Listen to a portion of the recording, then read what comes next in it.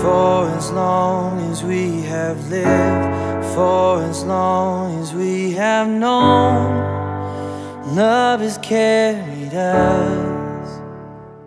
You're listening to the sermon podcast of Genesis Covenant Church in St. Louis Park, Minnesota. You can find out more about us at www.genesiscov.org. Enjoy the teaching in it together.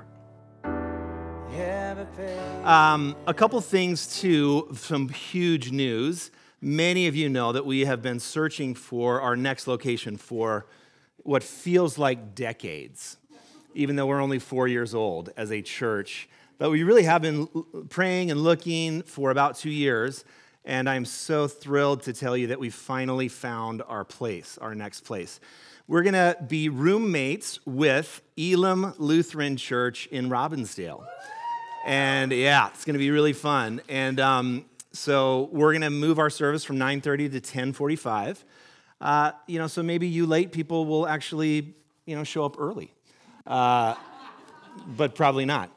You can find out all kinds of the details about that by going on our website. We have a location search FAQ, and it shares why we picked Robbinsdale. But really the heartbeat of it is that about a couple years in to Genesis, we discovered a real desire to be rooted in a community and to be good neighbors in a community. And as we were looking, Robbinsdale seems to be a place that fits us because it's sort of this in-between place. It's in between North Minneapolis and the suburbs. And Genesis itself is a kind of in-between place filled with Christians and post-Christians and conservatives and liberals and Democrats and Republicans and libertarians and none of the above, and recovering lots of people, recovering addicts, recovering evangelicals, recovering whatever it is you want to say. And so Robbinsdale feels like a place that we can call home. So we are going to invite you to come on Thursday night at 7 p.m. to Elim Lutheran, which is right on the corner of Bottineau and about 40th, right there in Robbinsdale. And we're going to have a congregational meeting there. We'll get a tour of the building. We'll see the beautiful kids' spaces and the sanctuary. And so yay to that. 7 o'clock, kids are welcome, Thursday night. Hope to see you there. Okay, secondly, it is time for our church to plan our next budget year. So that starts July 1st. And we're going to do something that we haven't done before, and that is we're going to ask all of you who call Genesis their home church to communicate to us what your plan is for giving to Genesis for this coming year. I want you to know I'll never see those actual numbers and who gives what. I've chosen not to do that. That's probably not a good thing for me to know. I will see the final number, which is fun. But we need to know that so that we can adequately plan for next year's budget. And so the best way we know how to do that is to ask you to give us the number of the total for the year that you're planning on giving, July 1st through June 30th. So you may need to think about that. You may need to pray about that. You probably will need to talk about that to your people. And but once you have that number, we're asking for you to sort of get that nailed down by June 10th. You can either go online, just genesiscov.org/give, and there's a link to fill out. It's a Google form. You can fill it online really quick. Just again, asking you to fill out the total number, not if you give monthly, don't give us the monthly number, just give us the total number. Or if you don't want to do that, there's also on your back page of your liturgy, there is a analog form that you can fill out and drop it in one of the offering boxes on the way out. Does that make sense, everybody? Questions about that? Makes sense. Good. Thanks for being in it together with us. Please pray about that and communicate that by June 10th. All righty. Also, there's an Eat Up in Edina June 2. So you're going to want to, if you live sort of around here or a little bit west and south of here, consider joining that Eat Up. You can sign up by going online, and it's a way to meet 8 to 10 other Genesis people and have good food and maybe make some new friendships. So with that, I'm going to invite up Abby All to read the scriptures. Give it up for Abby. Abby, I'm a little disappointed you don't have your red Converse on, because today is the day of Pentecost, after all. Sorry. But I don't have anything red on either, so my bad. Okay, are we on there? I think we are.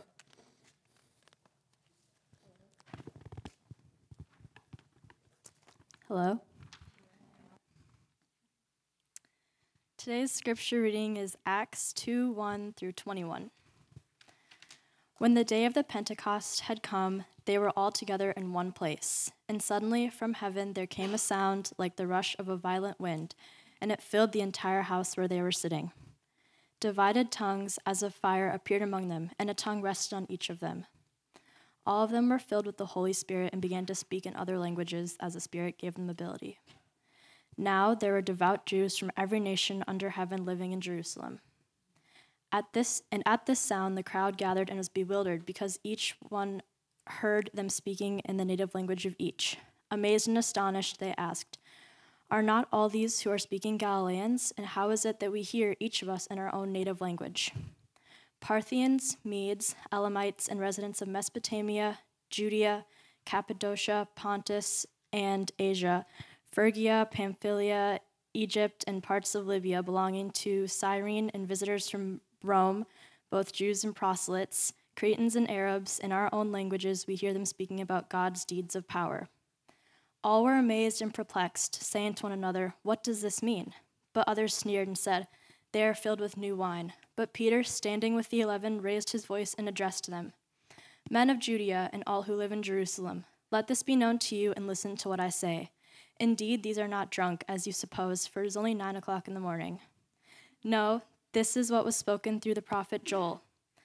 In the last days it will be, God declares, that I will pour out my Spirit upon all flesh, and your sons and your daughters shall prophesy, and your young men shall see visions, and your old men shall dream dreams. Even upon my slaves, both men and women, in those days I will pour out my Spirit, and they shall prophesy. And I will show portents in the heaven above and signs on the earth below, blood and fire and smoky mist. The sun shall be turned to darkness and the moon to blood before the coming of the Lord's great and glorious day.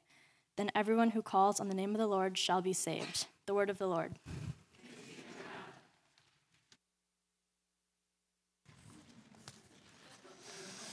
Thanks, Abby. All right, that was a lot of really interesting words that Abby nailed right there. Especially the word women. Atta girl. Yes, and by the way, just so you know why we do some of the things that we do, maybe you've noticed if a male is preaching, a female reads the scriptures. If a female is preaching, a male reads the scriptures. That is a rule that we made early on, because it's important that whenever we open up the Word of God, we hear God's voice in both male and female. So that's why we do that, and in case you didn't know that.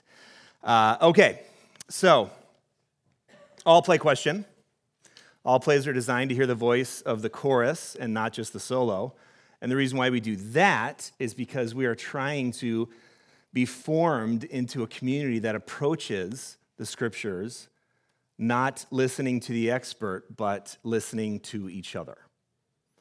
And if we do that, then we're going to really get much more of a fuller picture of what God is trying to say in our generation. Amen? So that's why we do that. So first, I'll play question. Remember, the people that were huddled up in that room, the Galileans that were waiting, as Jesus had told them, they were Jews, okay? They weren't Christians. They didn't know what Christian was. There was nothing called Christians. They were simply Jews who believed that the Messiah had come, and they were waiting to do the Messiah's work in the world. So if your religious group was constantly threatened with extinction, the burning of sacred texts, the razing of the temple, what would you do to try to ensure that that religion lived on, parent to child and generation to generation? Question makes sense? If you were a part of a religious group that was constantly on the threat of being made extinct, purposefully by the burning of sacred texts, the scattering of the people, the destroying of the temple, what would you do to ensure that that religion survived? Yes, tell your story over and over and over again. Say more.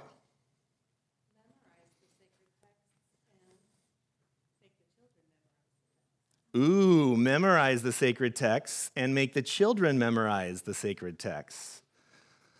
Thank you very much, Mary Martin Weens. What else? Teach it through songs. Thanks, Sherry. Fight the people who are trying to kill us. Thanks, Carrie. Are you an 8 on the Enneagram PS? I mean, okay, we don't, see, there are two different kinds of Christians in this world. Those who believe in the Enneagram, and like the Fight Club, the rule in the Enneagram is rule number 1. When you practice the Enneagram, you always talk about the Enneagram. So, unlike Fight Club. And then there's normal human beings who say, Enneagram, oh my gosh, what is that? Fight the people who are trying to make us extinct. Yes. What else? Make it part of your culture, your everyday. Okay, make it part of your culture, part of your everyday. So this was not a practice in theory for the Jewish people. This was real. They had to figure out a way so that the spirit of who they were as a community with God could live on after being dispersed and constantly being threatened. So they found a way to create a sacred text that was written on their hearts and on their souls. And they found a way for a temple to be able to be raised anywhere that they were at any point in time. That's what they had to do. And so if you wanted to do that well, you wouldn't just do religious education. You would pair that with something that people saw every single day and every single year. So if you're going to understand the Christian day of Pentecost, you have to understand how the Jews understood that day. And the Jews had 3 festivals or feasts that all devout Jews would travel to Jerusalem to celebrate. Okay? And they paired this with the agricultural cycle. So the first festival was called Pesach or Passover. And it's a 7-day holiday, I assume unpaid, where people would travel to Jerusalem to remember when they were liberated from being slaves in Egypt. That's what the Passover was. And so they developed a festival, a feast, a 7-day experience marked by a pilgrimage, where on the pilgrimage they would be talking about, let's remember the time in Egypt when our ancestors were enslaved. And during this festival, they would take the first fruits, the first grain that was ripened, that would eventually become the whole wheat harvest. They would take that, and they had a ceremony where they would raise that up, and they would say, essentially, this is the first fruits of the harvest. We are anticipating the harvest. So the first festival is Pesach, or Passover. The second one is 49 days later, and that's where we're at right now, Pentecost. But that's the Greek word. The Hebrew word is Shavuot, and it means weeks. But really, the 49 days between Passover or Pesach and Shavuot is called, and this is, I love this little phrase, but there was the counting of the Omer. So say that with me, folks. The counting of the Omer, which is every day they would count day 1, day 2, day 3, leading up to, looking forward to when they would celebrate this beautiful day of Shavuot, where they would remember when God brought the Torah to the people, when God brought God's word to the people. And that enabled them to be a community that was committed to God. And so between Passover and Pentecost would be this reminder that we are craving and yearning for and desiring God to bring God's word to our community afresh again. So it's remembering Torah, but it's also 49 days of saying we need to experience God's word fresh for today. And then when that feast came, we would celebrate the fact that God brought God's word at Mount Sinai through the Torah. And then the third festival, Sukkot, means booths or tabernacles or tents, another 7-day holiday, I assume unpaid, that marks the end of the agricultural cycle. So in Passover is when the beginning of the big harvest, the fields are ready. It's no longer just one little ripe grain. It's fields of barley and wheat, all these things that we make really, really good beer from, and bread, but especially beer. And then, thank you, and then during Sukkot, it was during the fall, it's the end of the agricultural cycle. And that's when they remembered, remember, it's the festival of booths or the festival of tabernacles. They remembered that after God delivered them from Egypt, they wandered for 40 years in the wilderness, and they lived in fragile tents, and they set up tabernacles for God to be in that were temporary and fragile. So every year, Jewish people followed the agrarian cycle of harvest, but they paired that with these feasts and festivals that helped them remember in their hearts and in their souls that they were once slaves, but God delivered them. And they were once not a people, but God gave them Torah, and Torah enabled them to be a people that were committed to serving God. And that wasn't the end of the story, though. God then led them on a journey, and in that journey through the wilderness, where they didn't know totally where they were going, they had to live in fragile, temporary dwellings, because that's how life is. Amen? And that would be the cycle that they would repeat over and over and over and over again. But the key was that they believed and experienced that the liberation from slavery and the receiving of God's word and the wandering in the wilderness were both historical events that really happened, but were also things that were consistently and contemporarily happening now, and they were things that would happen in the future. So they were always a people who were being liberated, always a people who were receiving God's word, and always a people who were wandering. And that was the psyche of the Jewish people. And that's the psyche you have to have when you are an oppressed people group, and where they're burning your sacred texts, they're destroying your people, they're murdering your people, they're scattering your people, they're knocking down your temples. You have to find a way for that sacred text to exist inside of you in a way that's ongoing. Amen? Everybody tracking? So we have a sacred life cycle that's both dedicated to exploring and experiencing the truths of God and watching the natural agrarian cycle of growth and birth and death. And by pairing those together, every time a little kid would walk by a wheat field, they would remember what? The cycle of life, the cycle of God and God's people. So this is a brilliant form of spiritual education.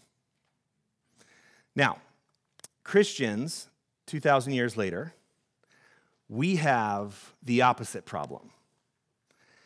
Our religion is not being forced to be executed. We're not being, at least in America anyway, we're not being scattered. We're not being threatened. We're not being pursued by enemies. The Bible isn't being burned. Our churches aren't being burned down.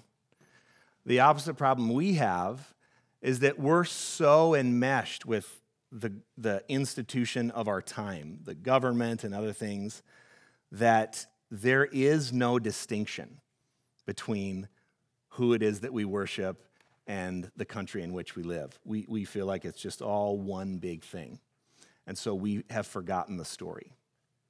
We've forgotten the story of who Jesus is and what he was trying to do. And Pentecost is a day where we can remember our story. So, question, if there was some things in 2018, most of us don't follow the pattern of the agrarian cycle anymore.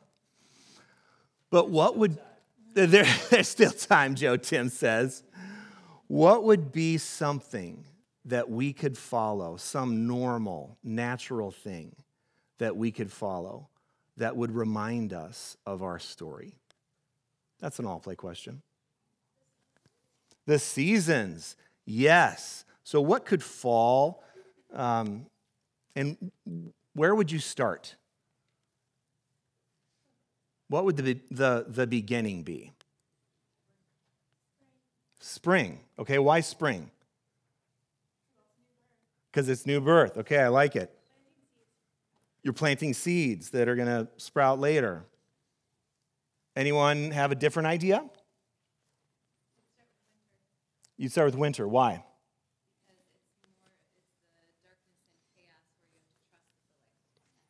Okay. Steph said, winter is the darkness and chaos, and you have to trust that the light will come next. And she slid in some very subtle Genesis 1, day 1 language there, but, yeah. Okay. Anyone think summer or fall? Fall. Why, Joe? Everything is dying or hibernating or going to sleep Ah, and entering a season of rest. okay. So let's say you and your family pick your own beginning, because it's really a cycle. And by the way, Westerners like things to begin and end. But the Eastern way of thinking is cyclical and circular. And there is no real beginning or no end because everything always keeps coming back. So if you want to understand the Bible, some of it is you need to climb out of our Western minds that like good, clean lines and good, clean starts and finishes and lack of messiness. But if you understand it as a cycle, then you can really start whenever you want. What particular traditions, spiritual traditions, or feasts do you think would be helpful to help us remember the story?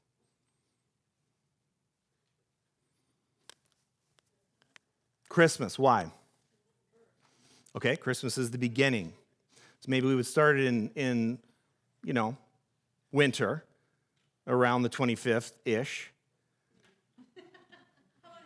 We celebrate the seed that had been born, that had been planted in the earth by God, and when it came up, it became God with us, the first human being to fully inhabit both God and humanity, but not the last. Amen? Because we are meant to follow that pattern of being born of God, dying and being born again, being resurrected. So if you started during the winter, you could celebrate Christmas. But how would you celebrate Christmas if you wanted to help us embed this sacred text within us? How would you celebrate it?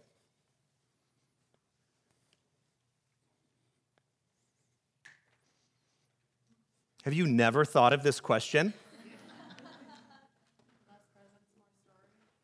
Maybe. It doesn't have to be less presents, though. I mean, I think presents are fine. But more story, maybe. Maybe the kids would tell the story. What else would you want to experience? Have you ever gone to Christmas, like Christmas Eve Mass, at a different church that's completely other than your tradition? Have you ever done that? I encourage you to do that sometime. It's fascinating. Go to like an Eastern Orthodox church, and they celebrate Christmas at a different date, so you can still come to our Christmas Eve service and then hit theirs. But you all of a sudden hear things and see things. I was one of the nerds that watched the royal wedding yesterday morning at 6 a.m. I think I was the only male in the whole world that was live tweeting it. I was surrounded by a lot of great women, but I believe I was the only man that was actually both watching it and live tweeting it. But so Meghan Markle, black woman, marries Prince Harry. And so you have in Windsor Castle, in the royal family, this thing that's never happened before, this American black woman. And we all were like expecting the ceremony to be like, Church of England and prim and proper, and a lot of it was. But if you haven't seen it yet, up steps Bishop Michael Curry, who is an African American, the presiding bishop of the Episcopal Church. And he gave a 13-minute and 44-second sermon that everybody in the whole world was talking about the whole day. It was electric. And he preached it like a good black preacher. In the Church of England, there's the Queen.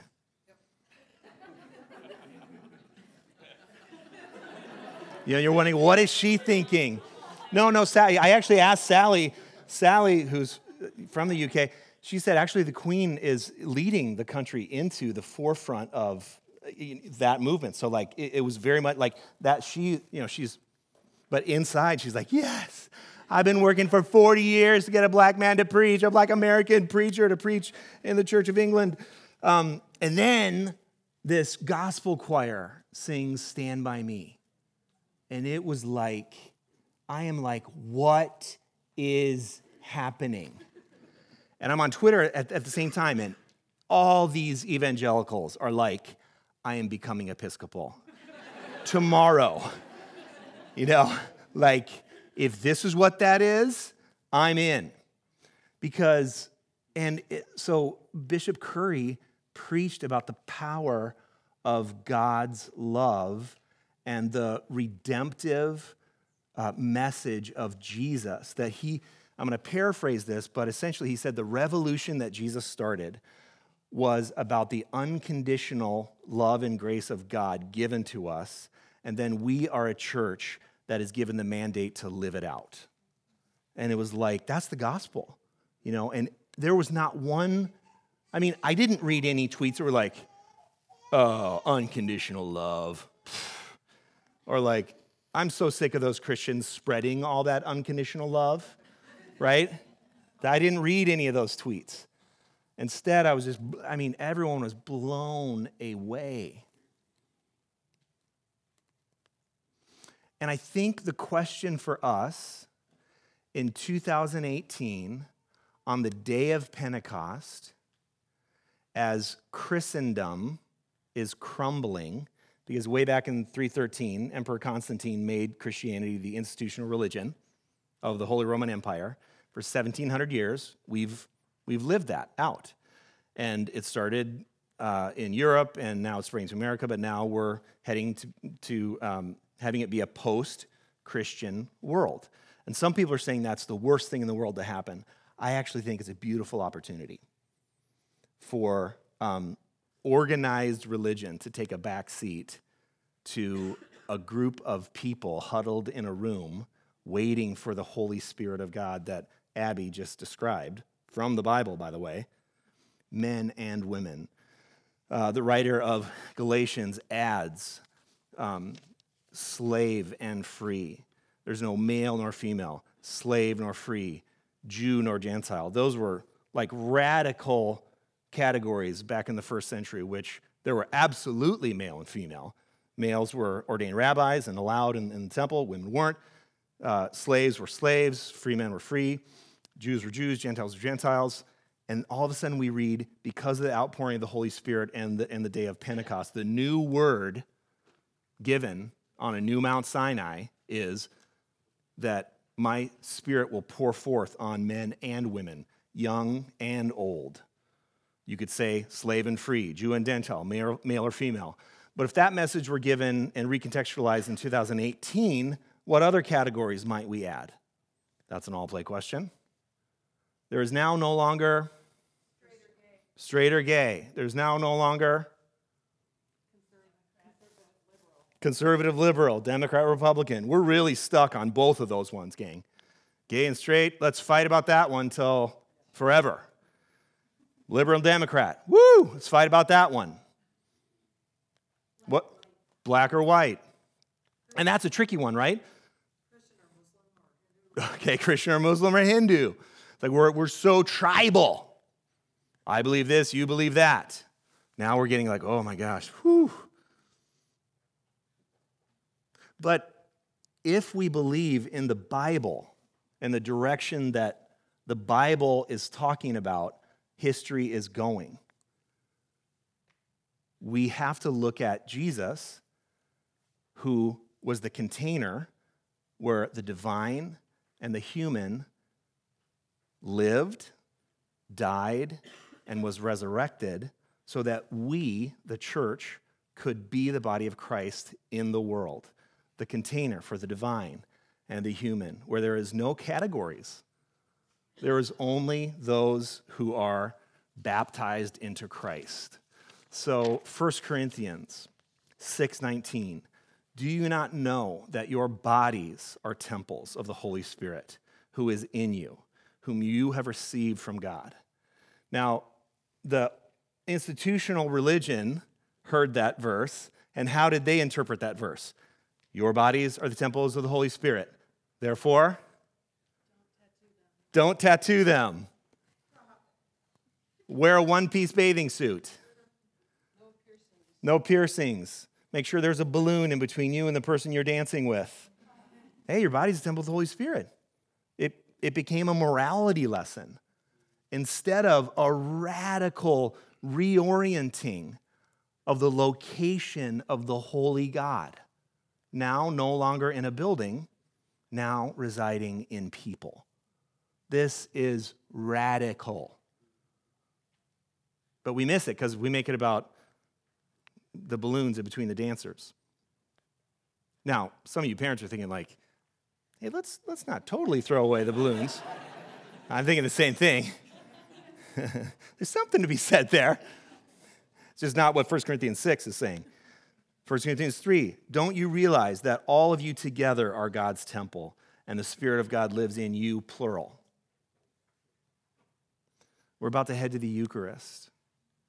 I think the Eucharist is the new agrarian cycle, where every time you break the bread and drink the wine, you not only remember that Jesus was the container of the divine and the human who lived and died and was resurrected in order to create a whole new world where there's no longer Jew nor Greek, slave nor free, male or female.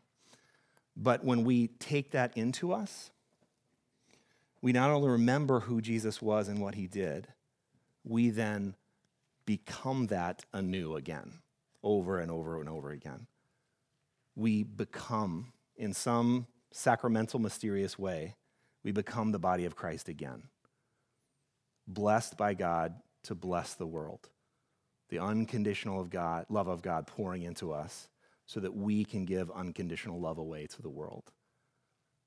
So when you break bread and drink wine, here at church, for sure, but also around your tables, do it in a way where you remember who you are. Amen? Pour that wine and break that bread and give it to one another. And sometimes invite people over that are the opposite from you in those categories that we just mentioned. That's when it gets super fun. You have to listen. And pretty soon you start thinking differently. The day of Pentecost is here to allow us to remember the Spirit of God's outpouring into the world, that it really happened, but that it is also happening and will happen. Amen?